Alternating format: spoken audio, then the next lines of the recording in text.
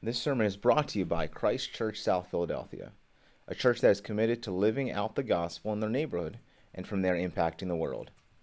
For more information about our church or to support our mission, you can go to www.christchurchsouthphilly.org. If you have your Bibles with you, if you could please open to the book of Esther. The book of Esther. We are continuing in our series this morning as we consider how we can live with humble confidence in the God of providence. Because God's unseen hand is in control of all things at all times, no matter the turns that life takes, we can trust that He is at work for our good and for His glory. We can trust that even when we don't see what He is doing. Last week we heard an excellent sermon from Pastor Ian on the end of chapter 3 into chapter 4, where he was really helping us see at how do we navigate life when it takes unexpected and sad turns. How can we navigate the brokenness of this world? Well, it's with trusting in the sovereignty of our God. Chapter 4 in the book of Esther is a really key text in this entire book. In many ways, the whole book kind of turns on a hinge in what takes place in that chapter. And so as our pastoral team was processing how best to teach through this book to you, we felt it was important for us to have an overview of chapter 4, which Pastor Ian gave us last week, and then to drill down more specifically and look at one particular thing that occurs in chapter 4 and that really carries forward into chapter 5. And that one particular thing is this. In chapter 4, we see the transformation of Esther. We saw in chapter 2 that Esther did not start out in this story as the heroine that she often gets made out to be. Esther gets enrolled in the king's beauty pageant. Instead of standing up for her faith and making it known that she is a Jew, in that chapter, the author of the book of Esther goes out of his way to make sure that we, the readers of that book, understand that she kept her Jewishness hidden. She did not want anyone to know that she believed in the one true God, Yahweh. And so because of that, she actually begins to engage in a lot of sinful practices.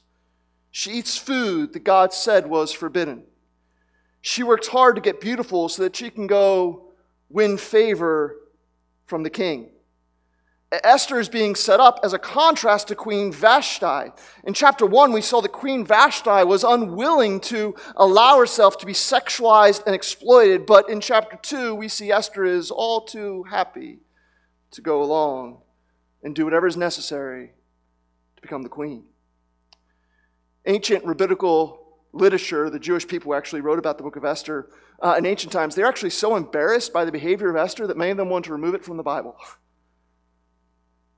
And yet what we saw is that even in Esther's sinfulness, God was at work with a plan of deliverance. You see, God is so powerful that He can use even our sin to move forward His plan for our salvation. But in order for God to work His plan for our salvation, Esther needed to undergo some transformation. She couldn't stay who she was in chapter 2. See, in chapter 2, she gets put in the right position, but up until that point, she has had the wrong motives. But here in chapter 4, we see that Esther is finally able to be able to do a mighty work for the Lord because she goes through an inward transformation from the Lord. See, sometimes God needs to do a work in you before you're ready for God to do a work through you. So let's read Esther chapter 4 in its entirety, and then we're going to read down through chapter 5, verse 8. I've entitled this morning's sermon, The Person Who God Uses. The person who God uses. Let's read God's holy, inspired, inerrant, and authoritative word, and in doing so, may we hear His voice. When Mordecai learned all that had been done, speaking again here about the edict, about how all the Jews are going to be killed, Mordecai tore his clothes and put on sackcloth and ashes and went out into the midst of the city. And he cried out with a loud and bitter cry. He went to the entrance of the king's gate, for no one was allowed to enter the king's gate clothed in sackcloth. And in every province, wherever the king's command and his decree reached, there was great mourning among the Jews with fasting and weeping and lamenting, and many of them lay in sackcloth and ashes. When Esther's young women and her eunuchs came and told her, the queen was deeply distressed. She sent garments to clothe Mordecai so that he might take off his sackcloth. But he would not accept them. Then Esther called for Hathach, one of the king's eunuchs who had been appointed to attend her, and ordered him to go to Mordecai to learn what this was and why it was. Hathach went out to Mordecai in the open square of the city in front of the king's gate, and Mordecai told him all that had happened to him, and the exact sum of money that Haman had promised to pay into the king's treasuries for the destruction of the Jews. Mordecai also gave him a copy of the written decree issued in Susa for their destruction, that he might show it to Esther and explain it to her, and command her to go to the king to beg his favor and plead with him on behalf of her people. And Hathach went and told Esther what Mordecai had said. Then Esther spoke to Hathach and commanded him to go to Mordecai and say, all the king's servants and the people of the king's provinces know that if any man or woman goes to the king inside the inner court without being called, there is but one law, to be put to death, except the one to whom the king holds out the golden scepter so that he may live. But as for me, I've not been called to come into the king these 30 days. They told Mordecai what Esther had said. Then Mordecai told them to reply to Esther, do not think to yourself that in the king's palace you will escape any more than all the other Jews. For if you keep silent at this time, relief and deliverance will rise for the Jews from another place, but you and your father's house will perish. And who knows whether you've not come to the kingdom for such a time as this. Then Esther told them to reply to Mordecai, go, gather all the Jews to be found in Susa, and hold a fast on my behalf, and do not eat or drink for 3 days, night or day. I and my young women will also fast as you do. Then I'll go to the king, though it is against the law. And if I perish, I perish. Mordecai then went and did everything as Esther had ordered him. On the 3rd day, Esther put on her royal robes and stood in the inner court of the king's palace, in front of the king's quarters, while the king was sitting on his royal throne inside the throne room, opposite the entrance to the palace. And when the king saw Queen Esther standing in the court, she won favor in his sight. And he held out to Esther the golden scepter that was in his hand. Then Esther approached and touched the tip of the scepter. The king said to her, what is it, Queen Esther? What is your request? It shall be given to you, even to the half of my kingdom. And Esther said, if it please the king, that the king and Haman come today to a feast that I prepared for the king. Then the king said, bring Haman quickly, so that we may go and do as Esther has asked. So the king and Haman came to the feast that Esther had prepared. And as they were drinking wine after the feast, the king said to Esther, what is your wish? It shall be granted to you. And what is your request? Even half the kingdom, it shall be fulfilled. Then Esther answered, my wish and my request is, if I found favor in the sight of the king, and if it pleases the king to grant my wish and fulfill my request, let the king and Haman come to the feast that I will prepare for them, and tomorrow I will do as the king has said. Praise God for his holy word. May it be with us now for the preaching of it. Would you bow your head with me in a word of prayer? Lord God, we come to you asking you to help us see what you want us to see. To help us to hear what you want us to hear. To help us to feel what you want us to feel.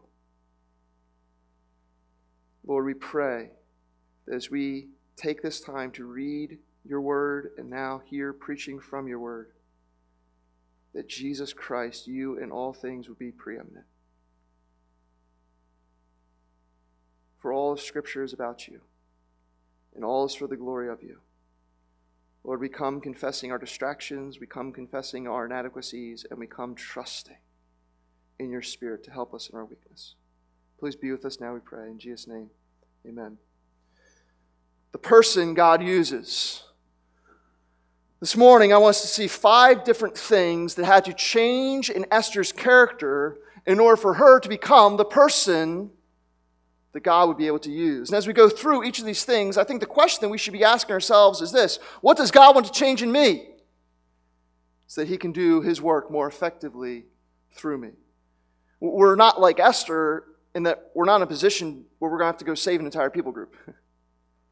But we have opportunities to save people's souls by sharing the good news of Jesus.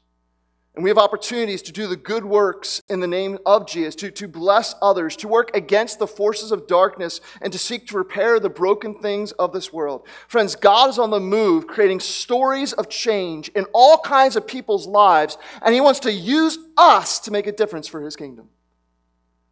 But in order to work through us, we need God to work in us.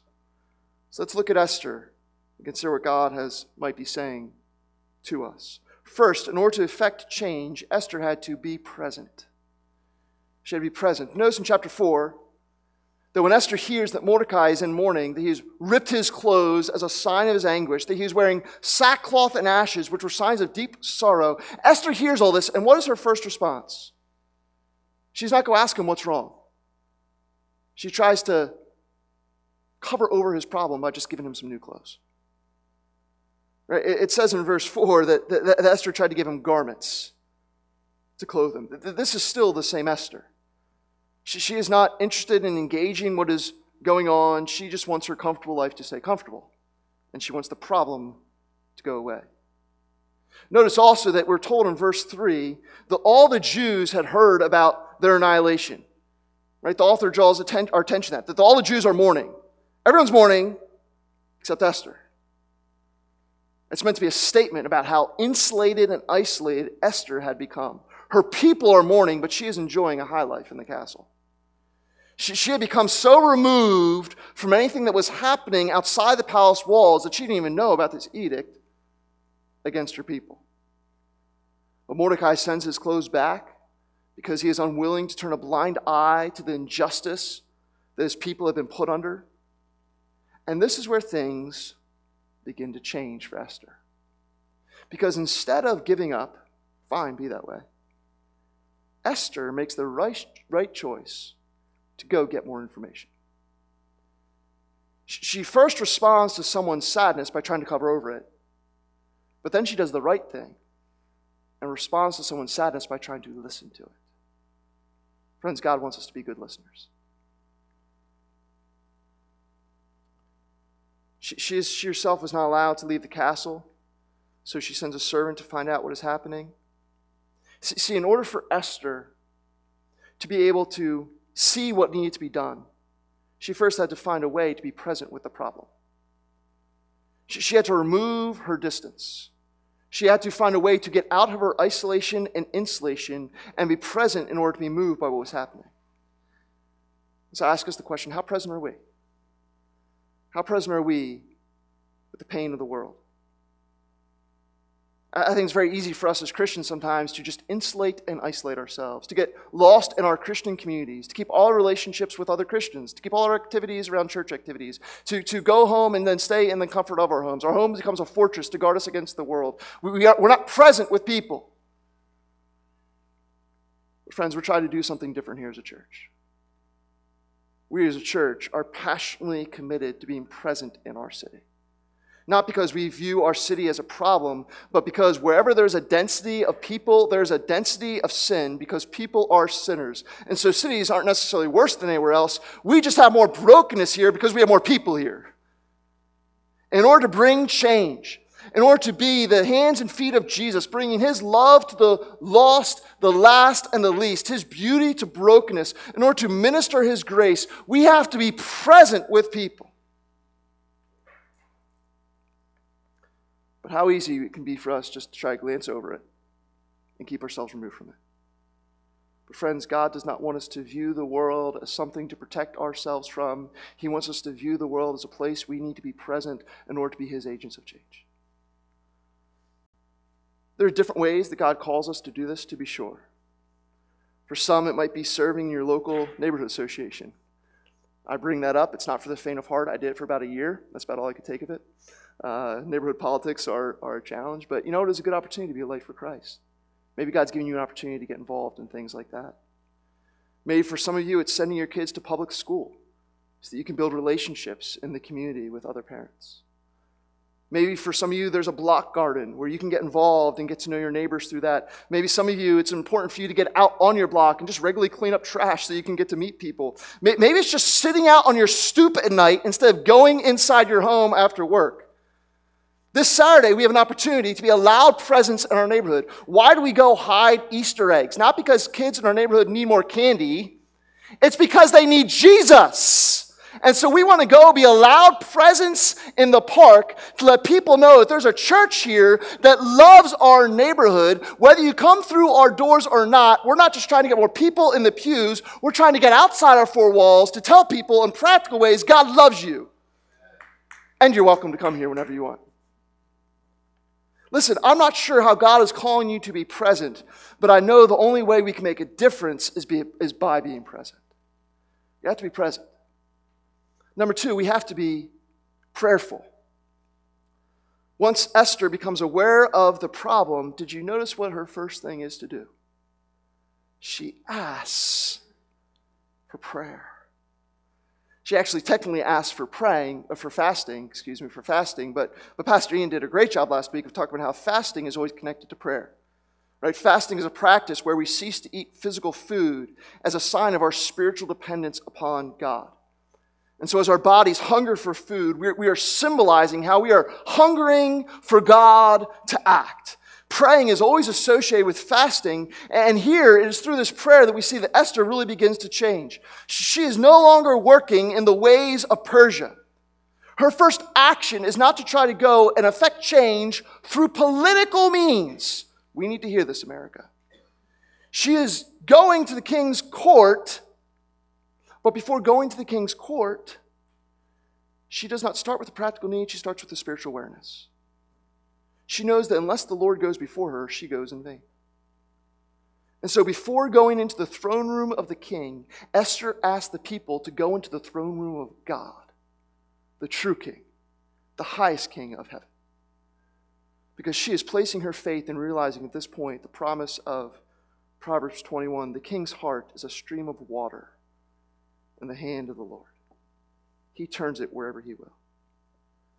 See, Esther is recognizing that she needed God to act. She needed God to work through her work. See, friends, without prayer, our efforts to serve the Lord are like trying to fly a kite without any wind. We run around expending a lot of energy, but nothing actually lasting happens. Friends, what we need to do if we want to be used by God is to pray for the wind of His might to blow. How often prayer becomes what we turn to when we think we have nothing else to do. Friends, if we want to see a difference made in our families, in our workplaces, in our neighborhood, in our city, in our country, in our world, then prayer should not be our last resort, but our first priority, because we need the power of God to move. This is why we gather for prayer every single Sunday before our Sunday service. A lot of planning, a lot of thinking goes into this service, but we don't just expect to kind of show up and just do it. We need the power of God to meet us. That's why our church staff gathers every Monday morning and we start out our week praying for God to come and move in our lives. We don't want to start with our to-do list. We want to start with, God, what do you want to do list? This is why as a church we have quarterly prayer and fasting nights where we just pour out our hearts before God, asking Him to move. And friends, this is why you need to start each of your days with prayer. Do I need to start my day with prayer? Well, I would suggest you do. Psalm chapter 5, verse 3 says, "In the morning, Lord, you hear my voice. In the morning, I lay my request before you and wait expectantly." Now, I don't think it means that God only hears our voice in the morning. But I think it means that we are to start the day in the morning by laying out our hearts to God and asking Him to move. We just start our day by positioning our hearts in prayerful dependence on the Lord. A day that's not started in prayer is a day that we think we can handle in our own strength. And then we need to keep this prayerful spirit throughout the day, right? We're told to pray without ceasing. That doesn't mean that we're always praying every single second, but it does mean that we should be trying to cultivate a conscious awareness of our need for God and having these lots of little prayers going up throughout the day. Lord, I need you. In this next meeting, oh man, my boss is about to come in the door. Lord, I need you, right? We're constantly praying before the Lord. If we want to see a difference made, then we have to be people who pray. Because friends, God can do in a moment more than we could possibly achieve in a lifetime. Prayer can't be our last resort. It must be our first priority. We need to be prayerful. 3, we need to be purposeful. After praying, Esther does not just sit back and let go and let God. I prayed. All right, just going to wait here. No. She takes purposeful action.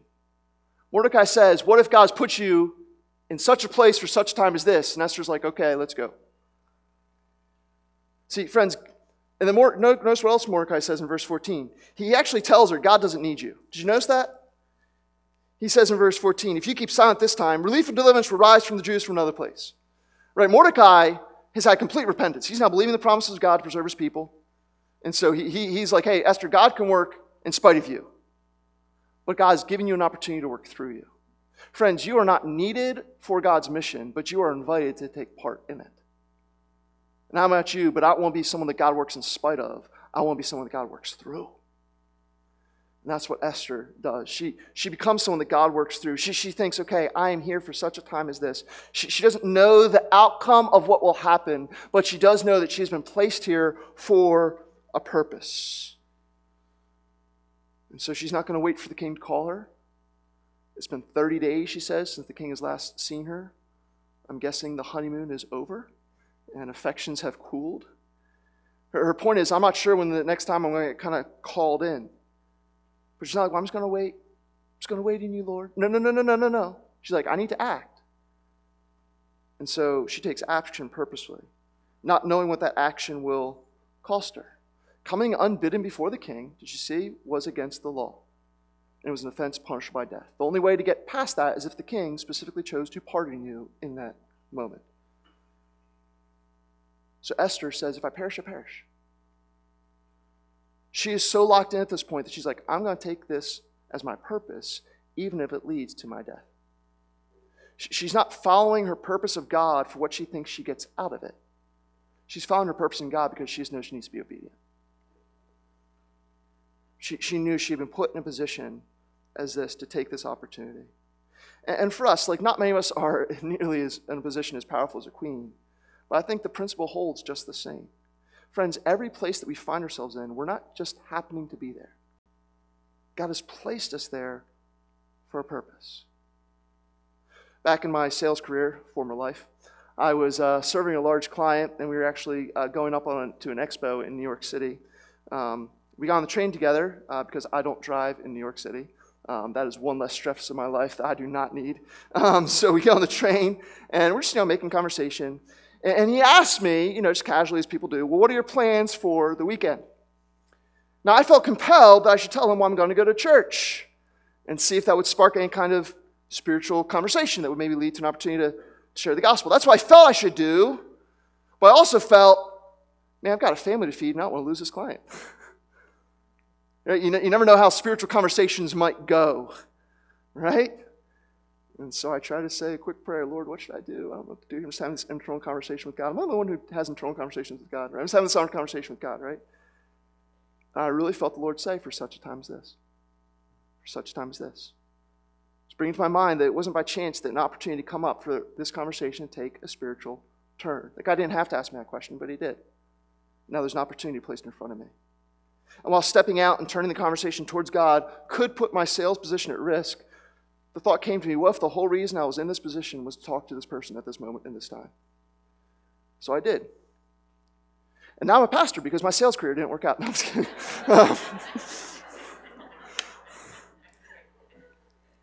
The conversation actually went fine. Now, by the grace of God, I was able to share the gospel.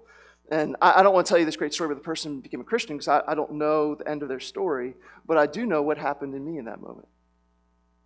I was reminded that if I believe God is in control of all things at all times, that means there are no chance encounters. But every place that we are is a place where God has put us for such a time as this. Seeing God as providential is meant to have us view our lives as purposeful. Nothing happens by chance. Students, this is meant to inform how you go to class. You're not just sent to that school. If you're a Christian, then you've been placed there by God to share the gospel with your classmates. This is meant to change how we view our workplaces. We don't just go there to work well, although we should. No one wants to listen to a lazy worker, so work with excellence. But you're not just there to work with excellence. You're there to build relationships so you can share about Christ. You don't just happen to live on your block. You've been placed there to be the presence of Jesus in that place. Right? The list goes down. Every place that we are, every person we come encounter with, friends, we're not just happening to go through life. We've been sent here for such a time as this. God can get done his work without us, but friends, it is so much better when he does his work through us. And maybe you're thinking at this point, well, that's nice. I can't be used by God. I've got enough problems of my own trying to let alone talk to anyone else. Well, friends, we got to remember that Esther in chapter 4 is the same Esther in chapter 2. She had a little bit of a baggage going on. But she did not let the regrets of her past keep her from moving forward in her purpose in the present. How often we come paralyzed by our own problems and our own stuff, when actually it was her sin that put her in a position to step forward and speak up for her people's salvation. What if the very sin that you think keeps you from speaking up for God, is the very sin that God has allowed to occur in your life to put you in a position to speak about how he is the Savior of sinners? We can stay paralyzed by our past, or we can believe that Christ died for my sins, past, present, and future. And so I'm not going to stay defined by what I don't do. I'm going to stay defined by what he has done. And no matter how unworthy I feel, I'm going to remember it's not about me. I'm not preaching the gospel of how great I am. I'm preaching the gospel of Jesus and how great he is. Friends, God uses broken people who are willing to step out and talk about the beauty of the Savior. If someone like Esther could be used, then we can't count ourselves out. And so, friends, we want to make a difference. We need to allow God to work in our hearts to be present, to be prayerful, to be purposeful, to be partnered. Notice the partnership between Mordecai and Esther that takes place. Without Mordecai, Esther has no idea what's going on. But without Esther, Mordecai can't get anything done about what's going on. Mordecai gives the information, Esther acts on the information. They play different parts, but they each had a part to play. And nothing would have gotten done if they weren't able to partner together. What a beautiful foreshadowing of how we are meant to operate as a church. 1 Corinthians chapter 12 talks about how the church is the body of Jesus, a body in which we all have different parts to play, but in which we all are to be playing a part. Oh, there are hands, and there are feet, and there are mouths, and there are ears, and there's all kinds of different but necessary things. We all have different skills, different experiences, different burdens that we feel like the Lord is moving us forward to. And these differences are meant to be complementary with one another so that we can get more done together than we ever could by ourselves. Yet how sadly our differences, instead of complementing us, how sadly often our differences can divide us.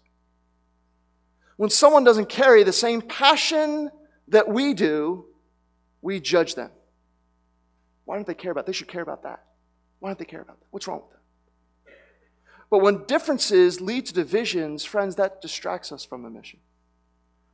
We get more done for Jesus when instead of judging people for why they aren't serving Jesus like we are, we support them in the efforts that they're doing to serve Jesus in his name. More gets done when we celebrate differences instead of divide over them. When we were planning this church, one of my best friends was praying about coming on the church plant with us, and I obviously really wanted him to. But they were also in the process of fostering to adopt a little girl. And if they moved, they weren't exactly sure how that would go. So they decided to prioritize fostering over church planting. Now, Angie and I have always prayed about fostering a child. That's been something we've considered. But we don't think that we could continue to do all the things that God's called us to do if we chose to do that, because that does dramatically change your life. And so my friend and I had different callings. And we could have been distracted from what God had called us to do differently if we chose to be divided. Right? He could have judged me for not wanting to foster, and I could have judged him for not being willing to, hey, forsake family, man. You're supposed to go to the, go plant a church in the city, right? We could have very easily judged each other, or we could be grateful that God uses different people in different ways to play different parts in moving forward His kingdom agenda. Friends, more gets done in supportive partnership than in judgmental infighting. I'm grateful that my friend did do that. I'm grateful that we're doing what we're doing. I'm grateful that we can praise God for the different things that God calls us to do. Friends, I pray that we be a church that supports one another in the different choices we make that advance kingdom purposes, instead of judging each other for making different choices. And that's not a word of correction, but it is a word of caution. And I'm so grateful that here in our city, this isn't just individual within the church. I think this is within the church of God. How can we celebrate different churches that are doing different things instead of judging them for not doing things like we are? Right? Are we going to compete with other churches? Or are we going to see the church the way Jesus sees the church? Jesus talks about His church. Yes, there are local expressions of it, absolutely. But you're either on Team Jesus or you're not. And so listen, there's other churches in the city that are very different than us that honestly I couldn't go to because it certainly would not suit my preferences, And yet I'm glad they're here. I'm glad that what they're doing is reaching people in a unique way for the gospel of Jesus Christ. There are churches that are not sharing the gospel, and in that sense, I wouldn't even call them a church because they're just more social causes. So I'm not saying that we should celebrate anything. Obviously, there's heresy, there's all kinds of bad stuff, but churches that are faithfully preaching the gospel, we should be grateful that they're here. We should be partnering together. And we should not try to feel like we have to do all things for all people. Right? I'm grateful that we can partner with an organization called Alpha Care and offer Christ-centered pregnancy services to women in need. I'm grateful. We didn't have to create a ministry for that. We're able to support a ministry that does that. I'm grateful that we have ministries like Chosen 300 or Small Things, which are different food outreach ministries that we can partner with as a church. We try to feed hungry. We have our own homeless outreach ministry that we do once a month on a Saturday. And yet, there's so many more hungry people that we could possibly feed than our one little church could. So it's good to be able to partner with other organizations and to celebrate that. We're not competing, we're partnering. We get more done for God when we do it together. And so I pray that we're a church, to be a church that celebrates the different things that God calls us to do, individually within the church, and then also broadly within the church universal, here in the city and here in our world. Let's be grateful for the different things that God's called us to do and be partnered together. Finally, we need to be patient. We need to be patient. In chapter 5, we see Esther go into the throne room. By the grace of God, her life is spared. The king extends his scepter and spares her life. But Esther, did you notice she does not immediately come out and ask for him to deliver her people? That's why she went there. But that's not what she asked for. Why? Well, I don't think it's because she had lost her nerve. That would have happened beforehand, right? They'd have been too scared to go in. The king's extended his favor. She's in. She's okay. She's not going to die. She already did the hard part of coming unbidden before the king. But I think since things have obviously cooled on the relational front between her and the king, since it had been a month since they'd been together, I think it's safe to say the passion had waned. Esther wisely decides that it would be better to build a relational capital with the king before making her request. See, sometimes, friends, you need to build a relationship before you're able to speak into that relationship. And so she invites the king over for dinner. Because even 1,000 years ago, the fastest way to a man's heart is through his stomach. She invites him over for dinner. And I'm not sure what the meal tasted like, but afterwards the king offers her half his kingdom. And so, I want some of that. But again, did you notice, instead of making her request at that point, what did she say? She asked him to come back tomorrow. Now again, it's not like she's getting cold feet. Notice in verse 8 of chapter 5 that she says, when you come back tomorrow, I'm going to do what you ask. Right? I'm going to make my request. I'm going to do it. She's not putting it off. She isn't being scared to act, but she is being patient to allow the relationship to be built so that when she does act, her request falls on responsive ears and a soft heart. Sometimes I think we miss the opportunities God is giving us because we get ahead of God's timing for us. We go straight for the big thing, like sharing the gospel, instead of doing the small thing, like serving other people. Before Esther asks for her people to be saved, she simply makes the king a meal. Not because she is saying that her people's salvation doesn't matter. Oh, it does. That's not lost at all. But she doesn't start there. She starts with building the relationship. Friends, this is why I think building relationships with lost people needs to be a crucial part of our missional strategy. You know, people in our culture are very suspicious of Christians. They're very unsure about Christians. And I think sometimes before jumping in with our Christian message, I think we'd be better served to building relationships where people can know that we care about them. Right? People often want to know you care before they care about what you know. This is why we do things like give out candy on Saturday. It's like, why aren't you there with a megaphone preaching the gospel? Oh, I'm going to do that on Sunday. I'm not scared to preach the gospel. But I want to meet people where they're at, like Esther, and build a relationship. Right? That's why we're going to do things as a church where we're just going to try to do good to our neighbors. And then eventually, hopefully, that will continue to lead, as it has for so many, that will lead to people coming and hearing the gospel. When we start with the gospel, sometimes we miss out on the strategy that God uses in the gospel to draw people to himself. Now, I'm not saying there's not a time just to meet, hey, you meet someone for the first time, God might move in your heart, you might share with them right away. I'm not saying you shouldn't do that. I'm not trying to put a law in practice here, but I am trying to give a general principle that we need to be patient in building relationships because it is through relationships that God often does his strongest work. Parents, I think this is huge for us with our kids.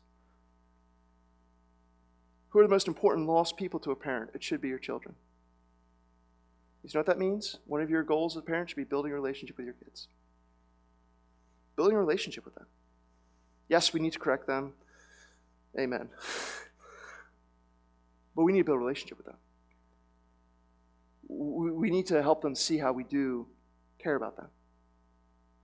If you've been a parent for more than 30 minutes, you know it takes a lot of patience. Friends, are we willing to patiently build relationships and as we wait for God's timing? Esther had to change in order to be an agent of change. She had to be different in order to make a difference. God had to do some work in her before he does some work through her. And so the question is, where does God need to work in you? In order for you to continue to grow into the person that God uses, where does God need to work in you? Maybe you're someone who needs to be a little more present. Maybe you've been insulating yourself a little bit from the people and places around you. Maybe you need to be more prayerful. You've gotten very comfortable going it alone in your own strength instead of asking God for his. Maybe you need to be more purposeful. You've been kind of just drifting through life instead of living for your purpose to make God known. Maybe you need more partnered. Maybe you've been kind of going it alone. You're not really plugged into community. You come out to church occasionally, but you know, life is really about you. You're not really looking to partner with other people for gospel kingdom purposes. Maybe you need to be more patient. Maybe you've been giving up because you're just not seeing things happening. I don't know where you need to grow, but I do know how you can grow. And it's not going to be through greater self-effort, just trying harder. If I stopped preaching at this moment, there's not a Jewish rabbi in the world who would be upset with anything I just said. But that means that I've not preached a Christian message. Because the point of every text is not just to tell us what we need to do. As Jesus said in John 5:39, the goal of Scripture is to tell us about Christ. And so the way that we grow and change and become the person that God uses is by seeing how Jesus came and was the perfect person that God used. How do young children grow? Little babies. They don't just expend energy. They need to feed continually. Now, some of us carry that a little bit too much into adulthood, like we need to slow down the feeding side. But little kids, like they can't eat too much. as they nourish themselves, growth happens. And so, friends, what we need in order to grow spiritually is not just to be told how we need to expend energy, the things we need to do. What we need is to be nourished more and more by Christ. We need to learn not just how to be different like Esther, we need to look at the one that Esther is meant to point forward to. There are no chance words in the Bible. Where's Jesus in this text? I don't see him named. Oh, friends, he's there. Did you notice how long Esther asked for people to pray for her? She could have asked for any time. Hey, pray for me for 24 hours. Pray for me for a week. Pray for me for a month. She could have asked for any length of time. Did you notice how long she asked for people to pray for her? 3 days. And what is on, the Bible says, it says, on the third day, chapter 5, verse 1, Esther put on her royal robes and stood in the inner corner of the king's palace. Friends, there are no chance words in the Bible. In those 3 days, we are meant to see a greater 3 days to come. The 3 days that we're looking forward to worshiping together with each other this coming weekend. On the cross on Good Friday, Jesus went into the throne room of God on our behalf. But the scepter was not extended in pardon over him. No, he did perish. Judgment came down upon him. Esther was not sure if she would die when she went before the king. Oh, Jesus did know that he was going to die.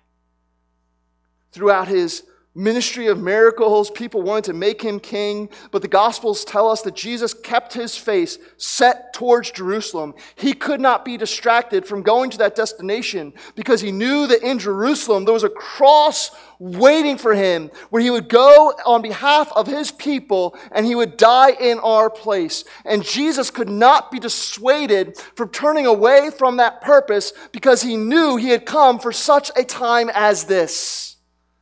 Our sin required God's judgment and punishment. But in God's love, he came and took our punishment upon himself. And it was not until all of hell had been loosed upon Jesus' soul that he said it was finished. And he was buried in a tomb where his body laid still for 3 days. But on the third day, he rose from the grave, and he left behind his grave clothes neatly folded, because he had different robes to put on. He put on his royal robes of resurrection to prove that he is the king over life and death. And he goes and he rises from the grave so that he can go to his Father and he can invite his Father to come to a feast. The Bible says that there is a banquet of salvation in Jesus. Jesus has risen on the third day to invite his Father to a feast where he's going to show all the work that he has done. He's going to show the meal that he's been cooking up through what he did through living the life we could not live, through what he did through dying the death that we deserve on the cross, through what he did through rising from the grave on the third day. Jesus has cooked up a meal of our salvation, and he's invited the Father to that feast to come and glorify what the Son has done, and he's invited us, lost sinners, to that feast to come and be saved by what he has done. Our hope today, friends, is not that we're going to be perfect people. Our hope today is that Jesus is the perfect Savior. How we grow as Christians is not through more self-effort, but through greater nourishment in Christ. 1 Corinthians 3:18, beholding the glory of the Lord, we are transformed from one degree of glory to another. How do we grow as Christians? We begin to become what we behold. You're feeling convicted? Man, I haven't been present. Man, I haven't been prayerful. Oh man, you got me with that one. You feeling convicted? Here's what you need. You need to look to Christ. You need to look to the one who is perfectly present. God, come to be with us. You need to look to the one who prayed throughout his life for the empowerment of the Spirit. You need to look to the one who accomplished his purpose through dying the death we deserve on the cross. You need to look to the one who partnered together with the triune God. The Father sent the Son came and died in our place, and the Spirit empowered him for that. You need to look at the partnered triune God accomplishing our salvation, and you need to see the heart of God that's patient towards us. The heart of God that is patient towards you. If you've not yet put your faith in Jesus, the Bible says it's not because God's being slow to end this world. That's why the world hasn't ended yet. You know why today is still today? You know why things haven't ended yet? It says because God is not slow to fulfill his promise, but is being patient towards you, waiting for you to reach repentance. This is the heart of our Savior. We grow into being the people God wants us to be by seeing the person that Jesus is. He is grace for our failings. He is strength for our weaknesses. He is hope for our inadequacies. He is vigor for our fatigue. He is perfection for our imperfections. So Christ Church, let's keep our eyes on Christ and allow him to continue to change us into the people that he wants us to be. So as he works in us, he can more and more do his work through us for the glory of his name. Let's bow our heads in prayer.